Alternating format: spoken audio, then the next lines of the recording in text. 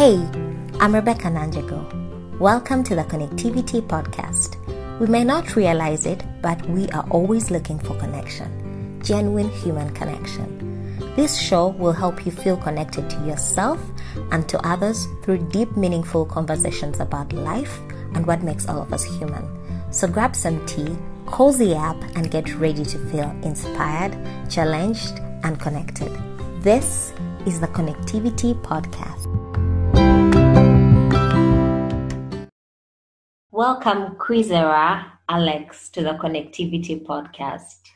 Thank you. Thank you for having me. I'm so excited to have you here because I remember when I first met you. Okay, I didn't meet you, but I saw you online years back. I was just fascinated by how can someone be making it as an artist in Uganda? I remember I sent you a text or actually I commented on one of your posts saying something like, I think I have a crush on you. And you wrote back saying, do you have a crush on me or on my art? I was like, Yes, there's a difference. Yeah. There's always a difference, Yeah. Yeah, then I just went and thought about it and humbled myself. So I'm so excited that you're here. I can't wait to hear your story and just dig into it. So if anybody was to skip on from Googling you, how would you describe yourself? It's always an interesting question. How do you describe yourself? First of all, it's very difficult for me to put myself in words. That's if I was good with words, I would be a writer by day, I guess. But I understand what you mean. How I would describe myself, I might fall short or I might go overboard. Now I'm going all philosophical and stuff, because myself is always changing. I'm not the same guy I was at 12, not the same guy I was after university. But in simple terms, I am a human being before I became an artist. So I am a human being first, I am more than my work. That is to say, very many people see me and all they see is art. But we are already so much more than our work. I'm a lover of basketball as sport. I play once in a while, link up with other people to play every now and then. I love nature. My inspiration has shifted to the love of nature now. Like I said, we're always evolving. A few years ago, I was totally on something else, but now my work is aligned into an inspiration that is of nature. Kwizera is, I read every now and then. It's how I manage to build my knowledge base that inspires my work. So I love to read a few books about life generally. It can be philosophy, it can be economics, it can be politics. Yeah. It won't be love stories. Like what are those books and love stories called? Boom and what? Mel and Boone. But yeah, those I don't read. But yeah, you get the gist. I do. So Kwizera, is in a few things. It's always a strange question because it's a very egoistic thing to ask somebody to tell us about themselves. We know ourselves by what everybody else sees. So it is best for you to describe me as it would be for me to describe myself. I do not know myself like that because we are a lot of things to a lot of people. We are different things to different people each time. Yeah, so that's why I said I could fall short or I could go overboard. But in a nutshell, Kwizera is very simple things. I'm a lover of instruments, more so music instruments that are locally made. You will find me playing a nanga. I'm a player of a flute. I love the flute. That goes back to my originality, where I come from as the cattle keeper from my forefathers. They used to play a flute. So I tapped a few things from there. I derive a lot of inspiration in sound. As added onto nature, sound is one of the big things. And it can be sound about anything. It can be people chattering in the back, in the far distance of the ambience. It can be very well put together symphonies that are classical music. It could be jazz, it could be Afrobeat, it could be people expressing their grief or their joy. So sound is very key. I almost hear many things that people don't hear.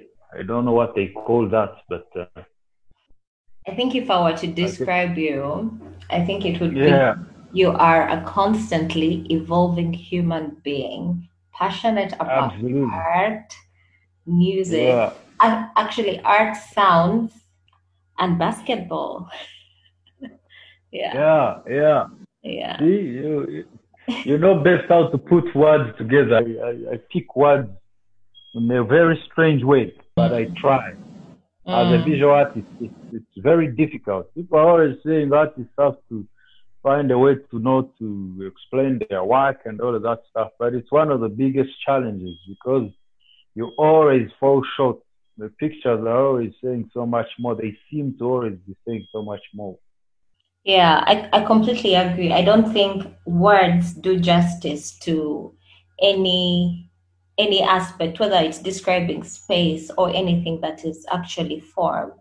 I think words are limited because even though you looked at yourself in the mirror, you would be able to see probably your skin color, your eyes, all that stuff. But then you cannot see the things that are inside. You can't see the joy. You can't see the pain. You can't see the confusion. So anyway, moving on. Yeah. Most of us know you as an artist extraordinaire, right? Yeah. You guys are kind. What moments led you to the artist that you are today? Going back to what moments always take me back to my childhood. I had a good number of escapades. You know, when I was a young scholar.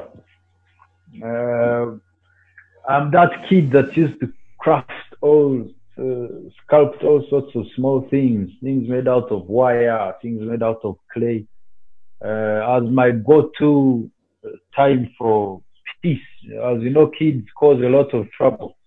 So when I wasn't being all naughty and troublesome around the house, I was under the table somewhere, busy sculpting small things. You know, you remember those kids.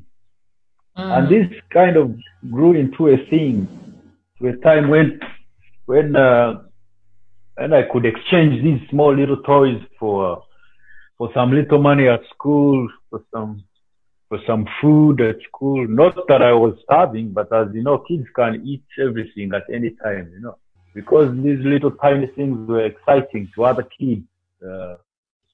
So I found it was a craft for me to actually earn something at a very tender age. I'm talking about primary now.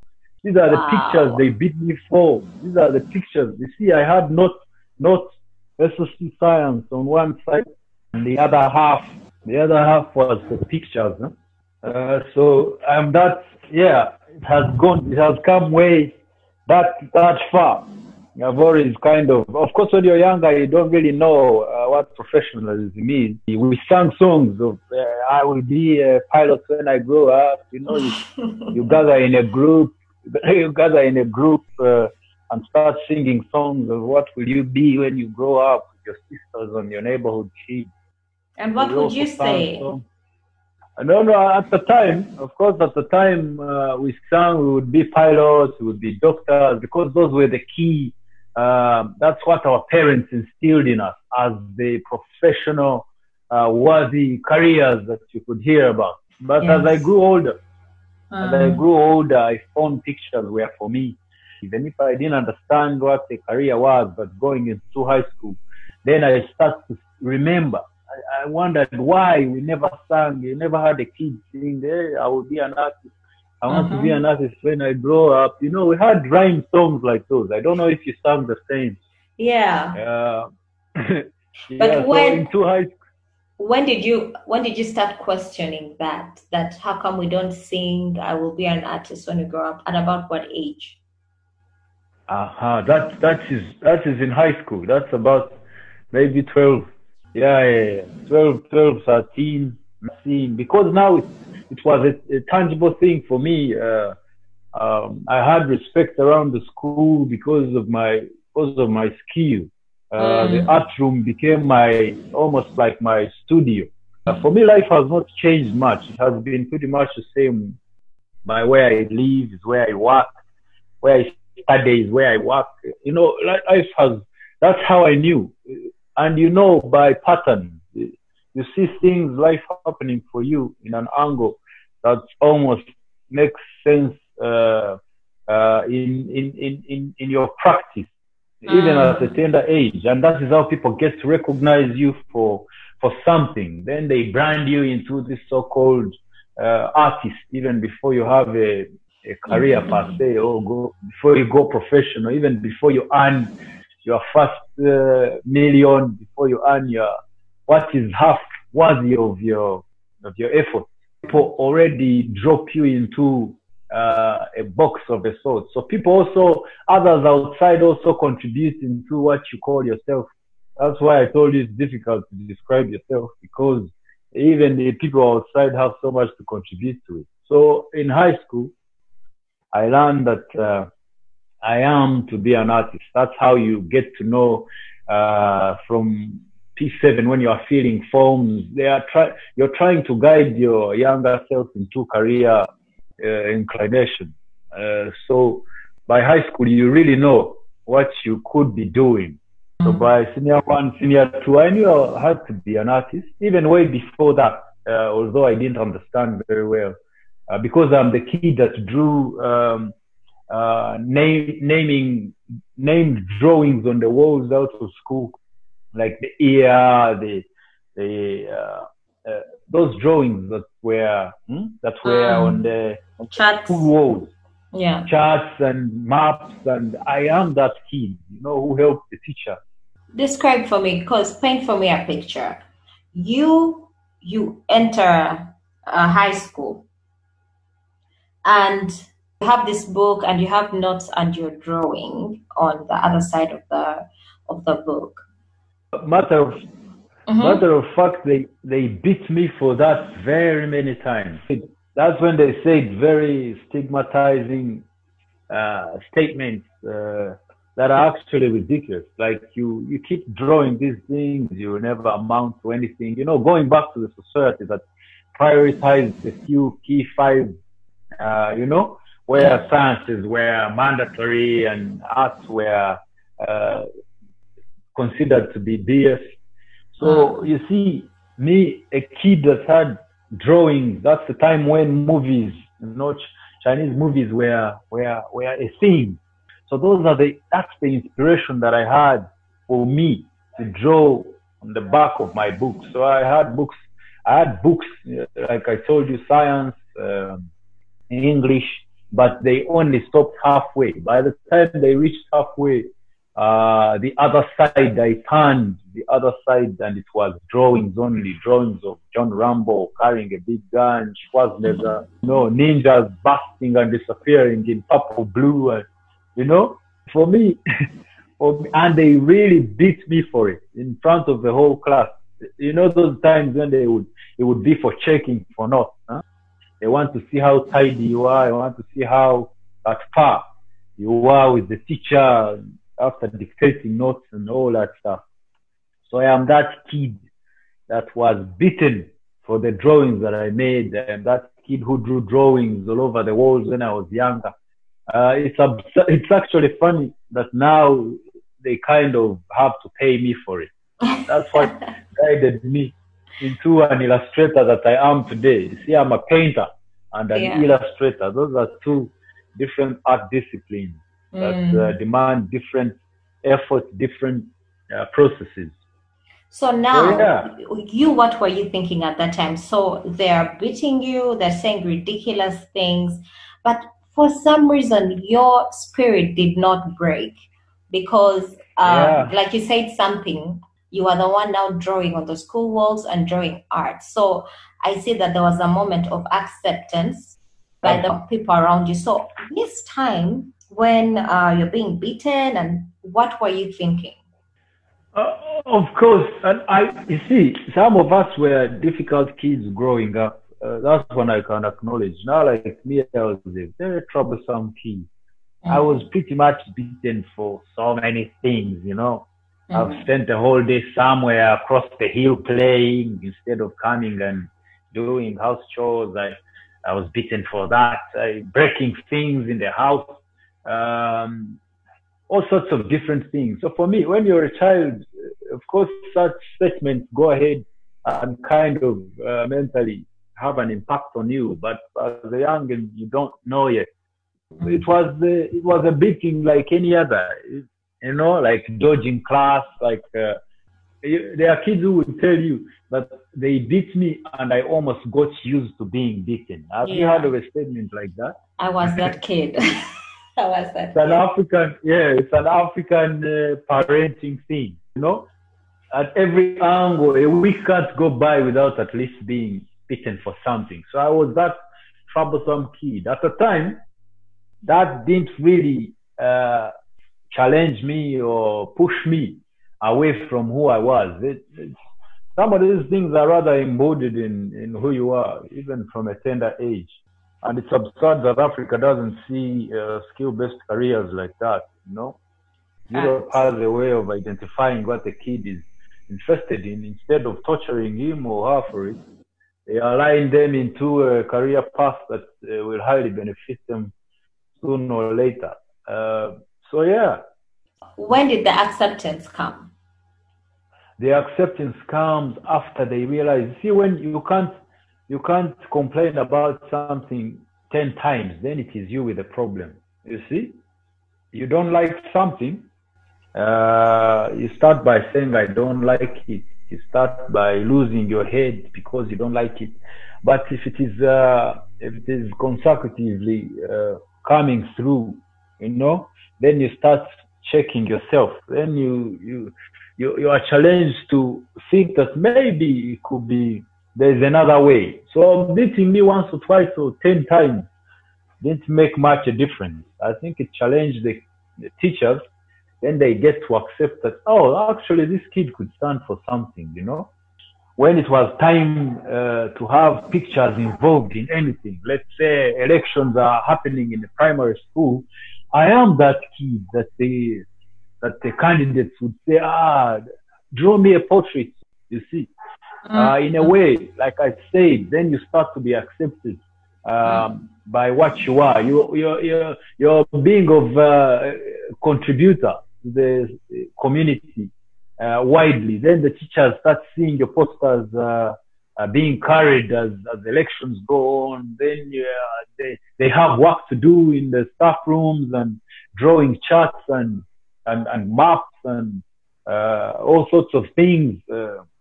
Then they start to acknowledge that you actually stand for something. But that is later. That is closer to the end of primary school. Because as a younger kid, everyone assumes they are teaching you something, you know. They can tell you what to do. They don't listen to you too much. But as you mature into stages of education, then there's something you stand for. People already know that one is skilled in sports. That one is skilled in art.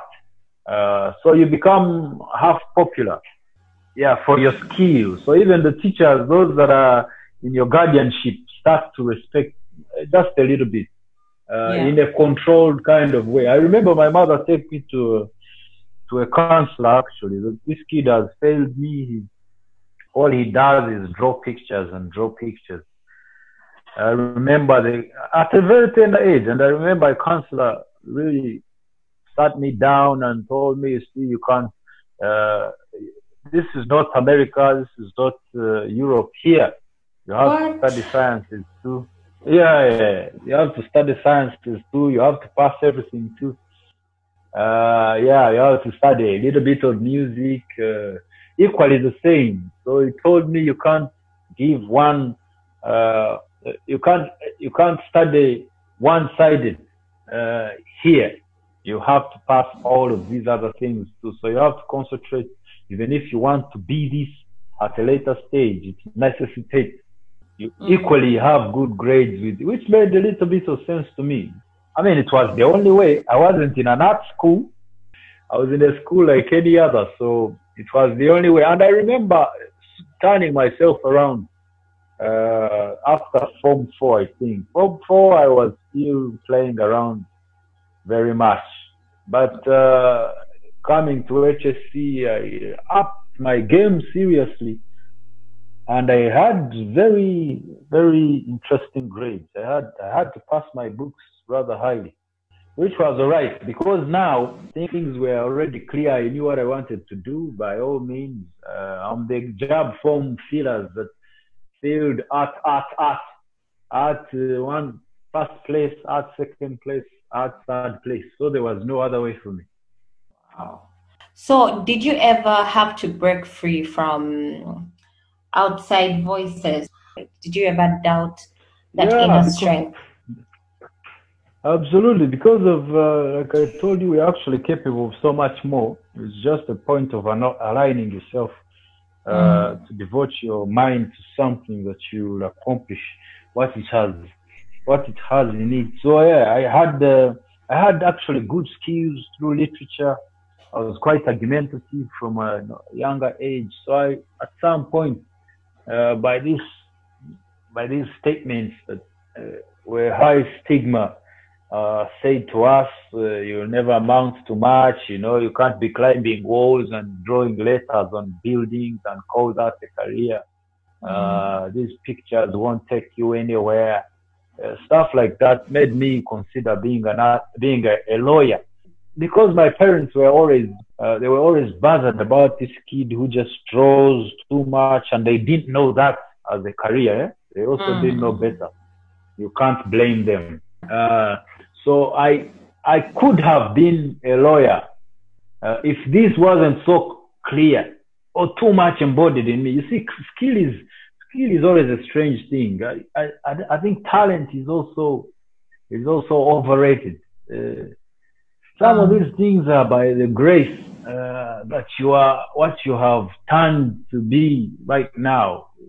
Seeing a pattern is as difficult as saying I was born for this. I don't believe in such a thing. I think it is a space that you go and you find a higher level of peace. That you find yourself. That's your higher self. That's your practice. That's what you later come to know yourself for. I think it's a place where you're almost escaping from too many things, and this is where you go. But by the fact that you align so much time and devotion, and you invest too much dedicated energy into this thing, then it also accepts you for all that it is worth. And there you are. You start to flourish in whatever that practice is. Yes, you can be born with a little, I don't know if it is a DNA talent, some of these skills come easy for you, but I believe you also have to work much hard to it. So me knowing that I was to do art is one thing, but pursuing it is another. With all that stigma, with all that, for me, it is where I found a voice. You see, everyone has a subconscious that shows you a little bit of God in you. Yes. And that is when you have impact on somebody else. Yes. You know?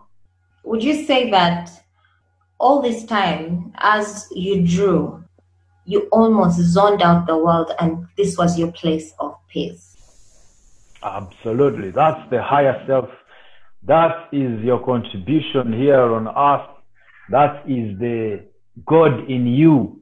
You know, Yeah. that time where all those voices don't mean anything. You see, like I told you at the start, when I wasn't causing trouble, because I knew I was a trouble causer, that's when I have to acknowledge. When I wasn't causing trouble, I was down there sitting, busy crafting my thing. And you see how energy works. When you make something, anybody that makes anything, be it a baker or a good cook, a tailor, a sculptor, if you sit and create something for yourself first, you know, and before even anybody else is given an opportunity to have an opinion, you know, either love it or criticize it, that is the place where you find yourself, because that's the same space I call prayer. That's the same energy that embodies meditation. That's the stillness in what all this that is rather physical can't touch. Yeah, by the grace of the Most High, He that gives, some of us have been a little bit lucky to kind of find that space at a tender age. Yeah, because my mother was happy that I'm at least down the table doing my things, you know. She would Yeah. even say, go down there and do your things. Yeah? Why don't you sit down there and do your things? That is that's a simple way of saying the kid has found himself, you see. Yes. It might not amount for something at any stage, but that is the thing that you call yours.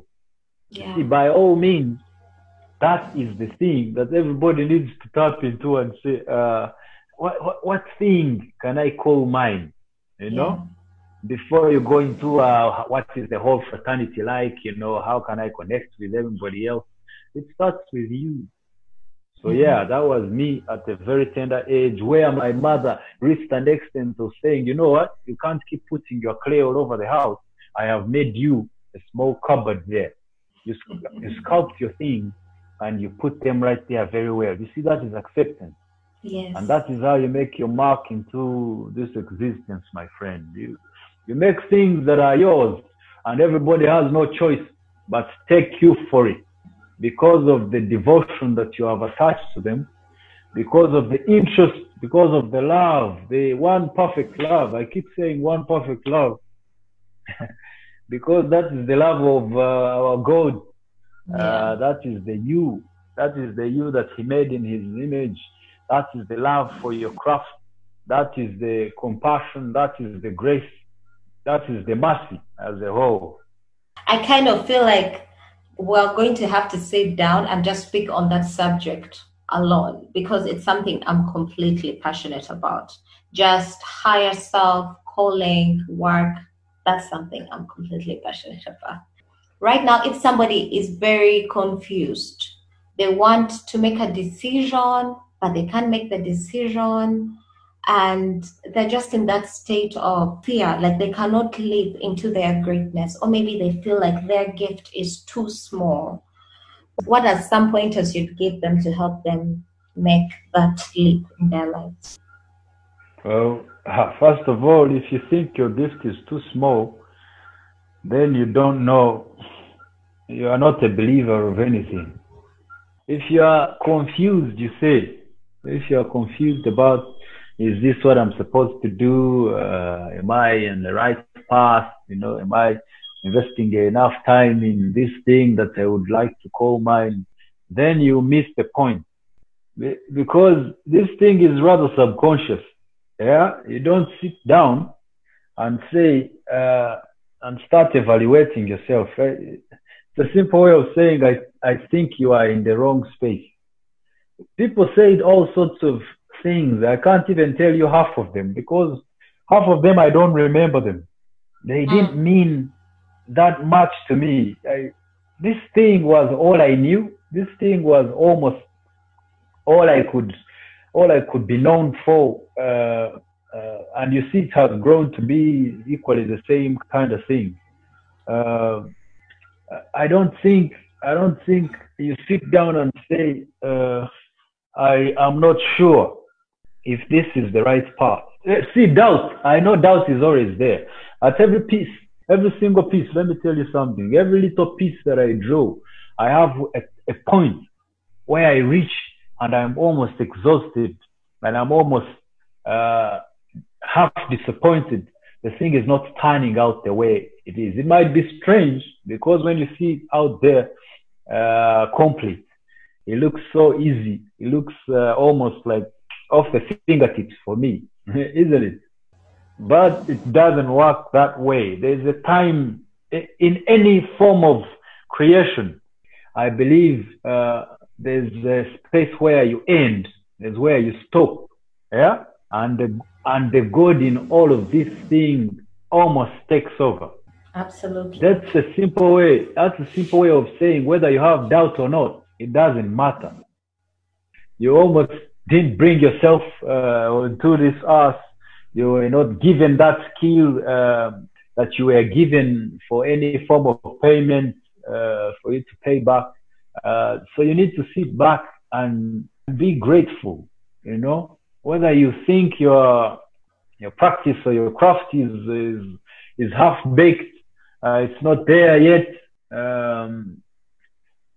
I think growth is not always calculated. You know, you almost reach 25 years and you're like, oh, you get an aha moment, an epiphany of the thought of like, shit, I am growing into something. You know, Yeah. that is a given. Some of these things are too fundamental. Like you say, I think it would be a totally different discussion. We might start talking about the philosophy of these things Yeah. because I have taken so much time to actually understand, to try and understand. It's the quest behind my practice, actually, to try and understand who are we really, you know, Yeah. in all of this. Our contribution, you know, how we interrelate, what we are to give as a contribution. So yeah, I hear you. If somebody is really troubled by what they consider to be their career or a gift, or trying to find something they can call themselves, I think they are not listening to themselves, to their inner self much more, but rather everybody else outside, because the world will pull you here and there. I meet very many bankers that would have been artists, they say. I meet so many people in business that see my work and say, hey man, your work has something for me, that I see myself in it. You see, that is not a very simple statement. Yeah. Yeah. That is a way of saying, my friend, I see myself in you. I could have been that if only I had listened to myself. But you don't really listen to yourself. It's by saying you get in touch with your higher self. It's a very meditative kind of way that you almost have to rebel. You know, for you to rebel, you have to refuse the system. It is a separation kind of, you know what you're worth, but you are stuck in a system that is not your space. So you rebel, and very few people, you know, have I don't know if I would call it, we all have the grace, but some have the zeal and the will to actually pursue that inner voice that says, I can starve, but look at my pictures and get that satisfaction that money can't give me. I completely agree with this, because if you think about anything that you have created, you cannot take ownership for it completely, because there's a point when you are doing that thing that something else takes over. I believe we co-create with God, we co-create with the universe. And so absolutely. So that pull of energy that we cannot really describe, we can't put in words, is the one that you're saying that people should heed to, people should listen to, so that they can do Absolutely. meaningful work. You see what I consider, what people call prayer. They say pray until you tire. But I strongly believe the moment you stop asking, you know, and you only listen, it is the point you receive. Yeah, people are busy egoistically asking for things, you know. I deserve this. I am better than this. This is when you're a little child, and it is gone. It is put in us. It is instilled in us from when we are much younger. You know, tell a young girl, you girls don't sit like that. You know, for us as a family, we don't do that. You see, that kind of separation is what the world has gone into. It's the problem that is of racism. It is just people thinking they are other, than anybody else. That's the biggest problem. Whether to practice, I mean, globally, you know, you think you are better than somebody. You think that you are better than yourself. You're saying, no, this is not me. This is not how I do things. It means you are delusional about what you truly are. Yeah? Some people say you have a style. You have a style. The simple way of saying you are limiting yourself. You know, in co-creation has just being. You just be. You have an itch and you put it out there. You know, in any form. Not how is it going to be received. Not am I good enough. Not you see how art has shifted from the humanism that is of the earlier, the pre-historical era, to now the freedom to tape a banana on a wall and sell it for millions of dollars. You see, that, my friend, is the best thought that has happened to art. The liberties, that is absolute freedom for you to be whatever you want to be. Yeah. And that, for me, is the biggest liberation in evolution. Absolutely. So now, when did you start making money to fully support yourself as an artist? So you see, when you as you grow, there are stages of growth, like I told you. 200 shillings or 100 for a little kid in primary, that means something. But at 25 or 26, you're grown into responsibility that is bigger than 200 shillings. So, and there we are here stuck in a country where art is underappreciated in one way or the other, or not fully understood. So there had to be a challenge at the time for people to accept you for your work to what you would sit and call professionalism, you know, because by my understanding of professionalism, that's when you start earning something from what you really do, something that you would call worth by your effort, by your input. So at the later stage, like you say, I was always making money. Even in school, I had small children's storybooks that my illustration teacher would bring on our table to help him with the work. So you earn a little money here and there, you know, for your material. For us, as a course, first of all, was a very expensive one. You wouldn't go to where we come from. Is pure humble.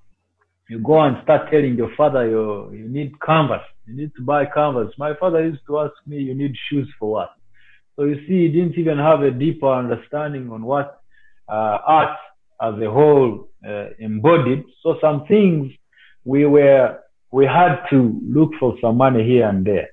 So as we grew older, way after school, that is out of art school, you are still not making what you would call a professional pay, you know. But at some point, in anyone's practice, if you have given it your whole, by all means, it gives you a break.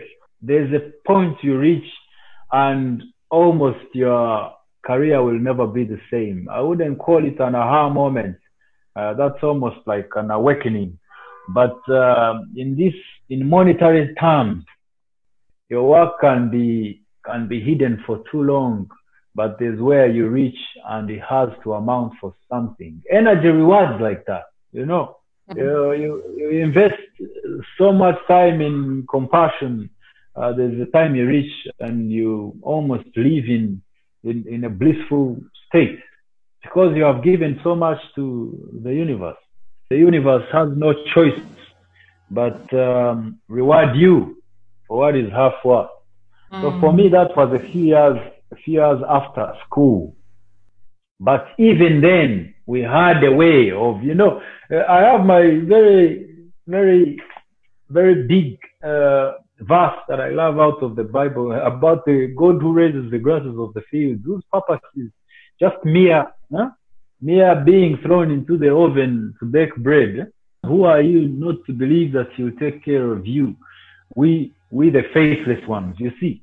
Indeed. So it doesn't matter. It doesn't matter. The only challenge is then when you feel like this is downweighing you, then you don't get the point. Yeah. You think, you sit down there and say, I'm not doing something right. You put so much weight on yourself, like you brought yourself in this world. Yeah. That's where most of us go wrong. Then we are busy asking the wrong questions. I think if you sit and wait and patiently waiting, the testful kind of faith that is not this taught to us kind of faith. No. The faith that is between you and your Creator. There's reward at the end of the day. What are those questions that you think are the right questions to ask yourself when you are in a dilemma? I started by saying I've been against asking so many questions, because when you ask for too much, you don't get the point. That's what I said earlier. If you asked me, and again, this is by matter of my own experimentation. It is by opinion. It is not gotten anywhere. Don't hold this against me, but I strongly believe those questions you be asking, they are the wrong thing to do. So you the just right thing to do, you be, but with something that gives you a bigger nourishment that does not require too much of asking this and that. I believe asking for too much is very egoistic. First of all, it is. But my question is, you are in crossroads wondering if this thing is okay or whatever. So instead of wondering if it is okay for you to take this path, whether in the right path or not, what would you rather ask? Would you rather ask something like, am I fulfilled? You don't even ask, but can you ask if you are fulfilled, or you just know? You just know. You don't. Yeah. It's a feeling. You sit and say, this gives me a whole lot of nourishment. You see. And any form of extremism is bad, first of all. I'm in pictures, but I do very many other small things that give me nourishment. That's why I said I play basketball every now and then. I go into my garden and I weed out things and I prune out things, and these forces almost they are everywhere out there in the air, and they complement each other. You don't sit down and say, I'm going to meditate until I come out of this place as a writer. It doesn't work like that. You have to reach out and encircle yourself in what you clearly know to be the career of writing. You have to connect. You have to meet other people that are in the same fraternity. You have to read more about so you can build your own base to pick from fundamentally. So I don't think these are things you sit down and ask, but you probably journal down and say, let me write down. It's almost like a conversation with yourself. But those questions I can't tell you. Those questions I can't tell you. You just know when things are working or when they are not. That is a given. But it's only then when you are in touch with yourself. You see, people are moving on the surface, my friend. Yeah, you're looking for the next party. You have a whole million of friends. You are here and there. You see, there's a simple way of losing yourself in things like that. People don't like to be alone. People don't like to introvert. People don't like to sit down and meditate about something. It doesn't necessarily mean asking too much. You're probably asking yourself, but no, you are just dissecting what you know for what it is. And trust me, everybody is born in this world, even a little kid, before they are told this is bad and good. They know when they are naughty. They know when they are doing wrong. They know when they are doing right. So equally the same. You know when you are blissful. You know when you are ecstatic. You know when you are content. Yeah. You know when you are fulfilled. Yeah. That's very powerful, Chris. Very powerful. So very. So I describe an artist as someone who notices things that most people often miss, which is very clear from our conversation today. But I'm wondering, is there a common pattern to the things you notice? A pattern. I wouldn't know so. But as you say, I agree with you. An artist pretty much always notices those tiny little things that everybody else seems to miss. Yeah, and it's a simple way. It's not even just an artist. Anyone that is in touch with themselves, you know, they are aware of what existence is. That's a simple way of saying, I know when I am alive. Huh? You know, you're not in the simple sense of my heart is beating. No.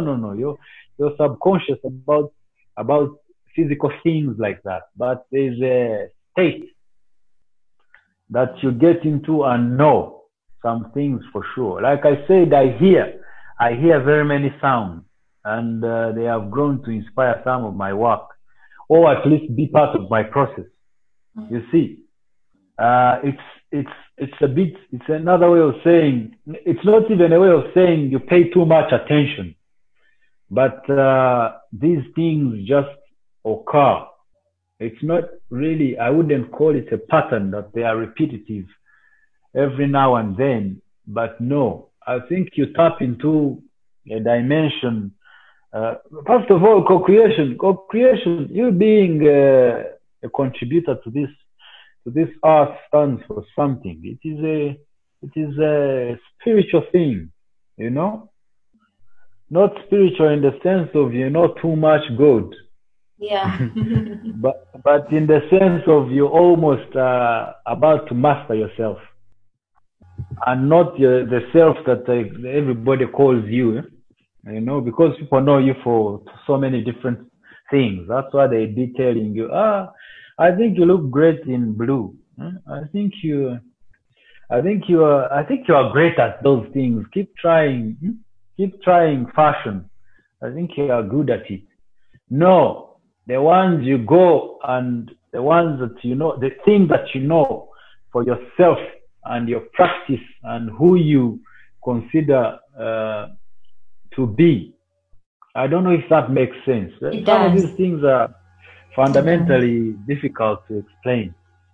Would you say making art is a practice of the mind, or is it a practice of the soul? You see, all these things are interconnected now. Even the questions just drop into almost what we just said, which is kind of interesting. Making art is highly by the Most High. Like we said earlier, there's a time where I reach and I have almost given up. That is the human being in me. Maybe I am tired. Maybe I didn't have enough sleep. maybe I'm not feeling the thing today, you know. Maybe I am ill, but there's where you reach. Yeah, me, I have a point in my creation. When I'm making a painting, I reach and I want to throw it away because almost egoistically, I'm not happy. I have expectations, you know, Yes. and that is what is not right. But then I take a break. You know, it's important to take a break and breathe. That's why I go into gardening. That's why I go and shoot a basketball. You know, to just come in your human beingness, to be given a second chance or a second view or a second dimension at the thing that you are trying to create. Then, boom, I touch back into the painting, and by the grace of the Almighty, the thing is gold. I swear to God, I don't know how. I can't tell you. I can't explain to you how it happens. I just know when it does. And that is the time when I get the biggest satisfaction, that there's a feeling inside that nobody can put in words. So, yes, creating art is by the soul, is by the Most High, it is by a higher power, because you are of contribution to what is. You know, God created things, the pottery story that is of Christians in the creation story of the Bible. There is God created things. It went and first paused, you know. He even first rested. He saw what he had made and it was wonderful. Yeah. It is the same way. It's the same way an artist sits down in madness and labors week in, week out, months. He's not satisfied until a certain time. You know, he sits and goes back, almost rejuvenates and looks back again and sees what he made, and it is out of this world. That is the God in everything. Do you think everybody has that creative dimension in them? Everybody does have the creative dimension. Maybe the classification that we have given creatives and co-creation is what is a bit different. It is the fundamental, you know. A woman is given grace to be a procreator, you know. Everybody already contributes at something. Yeah, it's the inclusivity of all of this. It's the duality in existence. It is the yin and yang. It is the balances of the universe. Everybody already is contributing to this. Yeah? You see, if the sun is shining out there today, you look out in the window, it is, you equally are shining it because you are here with it. Now creativity is equally the same. Everybody has a bit of contribution to making something, you know. Yeah. So yeah, that creativity is not limited to a few things, to a few people, a few class of people.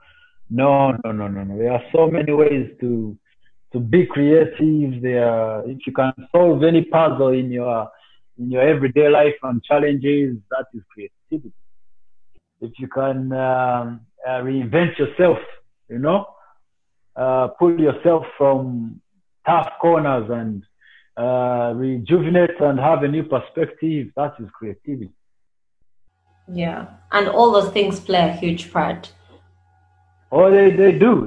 Like the bird eats the worm eats the lettuce, the worm eats the fruit, the bird eats the fruit, the worm eats man when he dies. It's a cycle of contribution that we all are part of a bigger thing.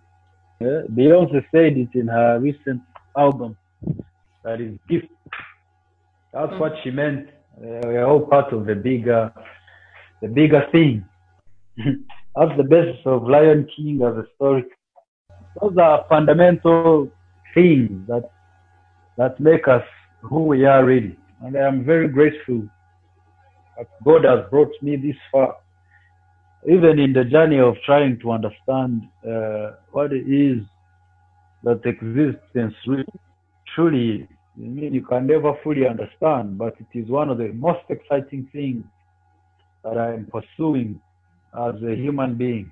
Same, same. I recently found out that the iron in our blood, as well as in all the pans that we used to cook and wherever it exists, actually Yeah, emits from the stars. When stars crash, that's where iron is formed. I was just blown absolutely. away. I was blown away by that. Absolutely. So you see, it is the reason the herbs have healing. Yeah, You know, the yeah, herb, there's no herb that grows under a shade. It grows and blossoms in the sun. yeah, You know, it's the reason they smell great. It's why they omit and purify the air. yeah. See, people It's why don't, they give people us live on. oxygen. Absolutely. You live in the plants, but you see, as an artist, you recognize some things like this. Almost they come to you by the grace of God, who gives clarity. Yeah. Because I think you are deserving in one way or the other Mhm. by your practice. But you see, many people live on the surface. They also, it doesn't matter if they know about these things or not, but it would be great if they did, you know? Yeah. Yeah. So we're about to conclude, but before that, I want you to tell us what lessons art has taught you. Art, huh. Art has been my biggest teacher. Art has liberated me. That's the ultimate, you know? Yeah. Liberation from those stereotypes that people give. You know what an artist is, this and that. Those stigmatization. You never words like those. You know, even liberate. No, that's just the liberation of the mind, but the liberation of as a human being too. You know, he has given me a voice that is beyond just myself. You know, and that's what God is, one with everything else. Huh? Yeah, so your contribution to all this that is existence, if you can find something that contributes to you directly and to everybody else indirectly, if I may put it, then that is the biggest liberation. Art has taught me what God is. Yeah. How? How? By all these statements, all this I've been trying to explain, coming from a Christian background, and you know, God is almost one dimensional. Huh? Yeah. Say this, and that. You're almost told a one dimensional kind of God. Art has given me a way to open up all aspects of questioning, Mm. you know, because if we are contributors and we are co-creators to all of this, then we have to find ourselves asking, what is it really that these things are for what they are? So that's how I find myself in nature. That's how I find myself in reading this and that. So it kind of has opened my dimensions to build a whole new perspective on what God truly is. Mm. Art for me has been a business, so it has earned me money. Yeah, Mm. so it has taught me other liberations like those financial liberations. I can hold a few responsibilities by myself. That's a lesson too. Mm. You know, art has been so many things. but to mention a few. So, would you consider yourself a spiritual being or a religious being? Uh, maybe a spiritual being, because we all are by the spirit, we all by the soul. All living things and non-living things are by energy. So I would consider myself a spiritual being, or not even necessarily. But a religious person, not really. Religion is man-made. Religion, I believe, is man-packaged, for whatever, as a means to you attain some level of spirituality. Absurdly, many have used it for the wrong reasons.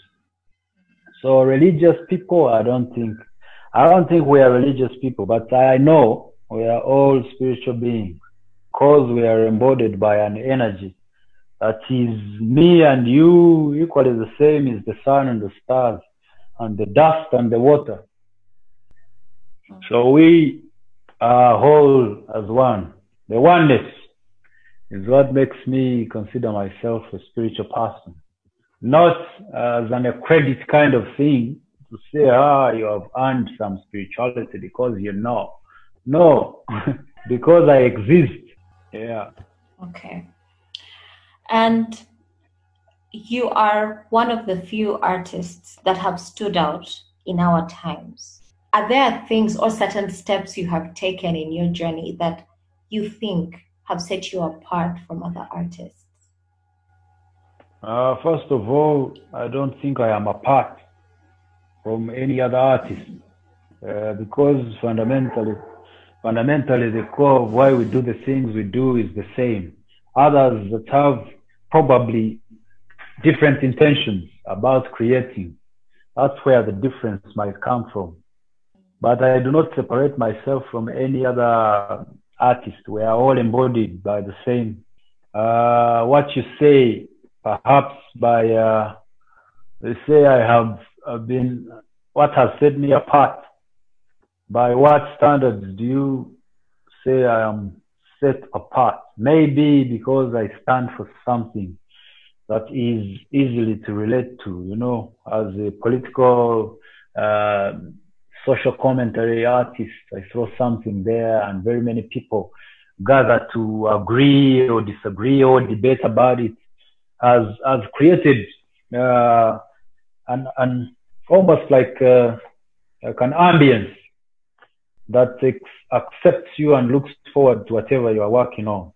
Maybe I wouldn't call that anything apart. Very many people are still doing it, although probably it is not highly seen.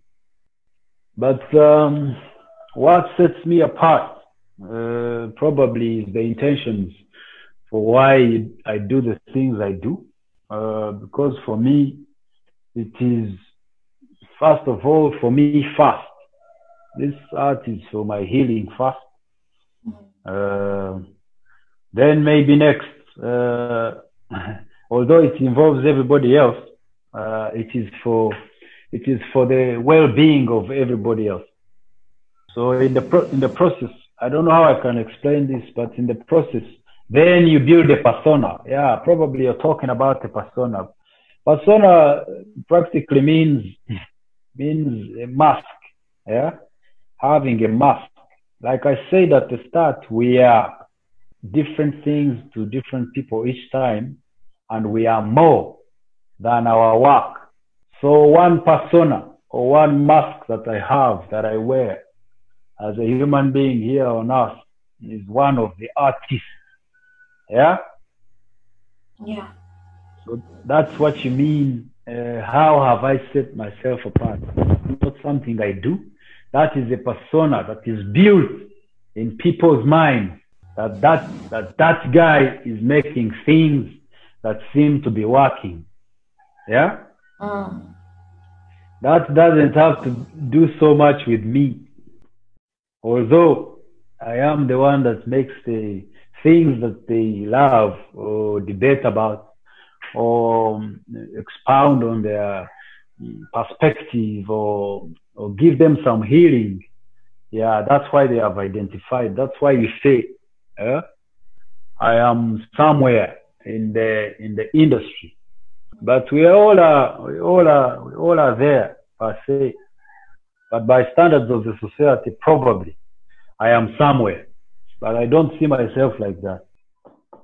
This has been really nice speaking to you. If people want to connect with you further to continue this conversation, to see some of your work, or just give you feedback from this podcast, where can they find you to connect further?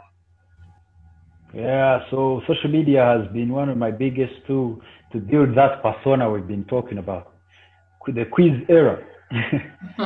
Yeah, so quiz era everywhere on social media, Twitter, Instagram, Facebook. I see TikTok is also up, but there's a lot of time to invest in online. So the three are the main channels with which I throw my work every now and then, whether in progress or as finished, so I can build a base that is also commercial, but at the same time that is typical sharing. So Quiz Era, KWIZ space ERA. You will find me on Twitter, on Facebook, on Instagram. My studio is in Tinder, but it is on appointment only. If you can find me online, then we can bridge a way if you intend to visit the studio personally to see my sanctuary, where I worship, where I co-create. You will be all welcome. Now, just before I let you go, there's some questions, the rapid questions that I'm going to ask you. They're just 3, and I want you to respond to them with just a word or one sentence, but not more. Okay? Okay. What is success to you? What is? Success. Success is an inner satisfaction. Okay. Tea or coffee? Tea, anytime. I love it. And lastly, what does being African mean to you? Oh, this one can't be in one sentence. Okay. What does that mean? Yeah. Being African. Being African is by far, first of all, means the genesis. It's the start of existence. Everything that was made by far. And our human evolution begins here. Being African for me is belonging. Being African is the biggest inspiration there is. Being African is wow. This can't end. There we tap into my Pan-African agenda. Being African is everything that was right with the world at the start. I love all the answers, and we have 2 other conversations to have on this podcast. The one on the one on higher self, and the one on Pan-Africanism. Yes, those are very interesting. I'm looking forward. All right, thank you so much, Quiz, for hanging out with us. No, thank you. Thank you for having me. It's very, very humbling. Right. And this by far is a platform, is the only platform I've gotten to share a little bit introspective angles of what I do, really, of who I am in a nutshell. So I thank you. I thank you for the wise questions, and I thank you for having me. I'm glad. Guys, wasn't that something? Quizzer is something. The conversation was just so packed with so much goodness. everything from spirituality, artistry, higher self, being your authentic self. This was such a rich conversation that I was so glad to have. I hope you guys enjoyed it as much as I did. And let's connect further and continue this conversation on social media. Connectivity Podcast on Instagram and on Facebook. I'm looking forward to hearing from you guys. I hope you guys got inspired and learned a thing or two from this conversation. So, guys, keep connecting, keep being in touch with yourselves, and I'll see you next time. Bye. Many thanks to you for finishing yet another episode of the Connectivity Podcast. If you haven't yet, make sure to rate, review, and subscribe to this podcast. That way you'll never miss an episode. I want to hear from you. What were your key takeaways? Head on over to my Instagram or Facebook at Connectivity Podcast to continue the conversation. This is Rebecca signing off. Connect soon.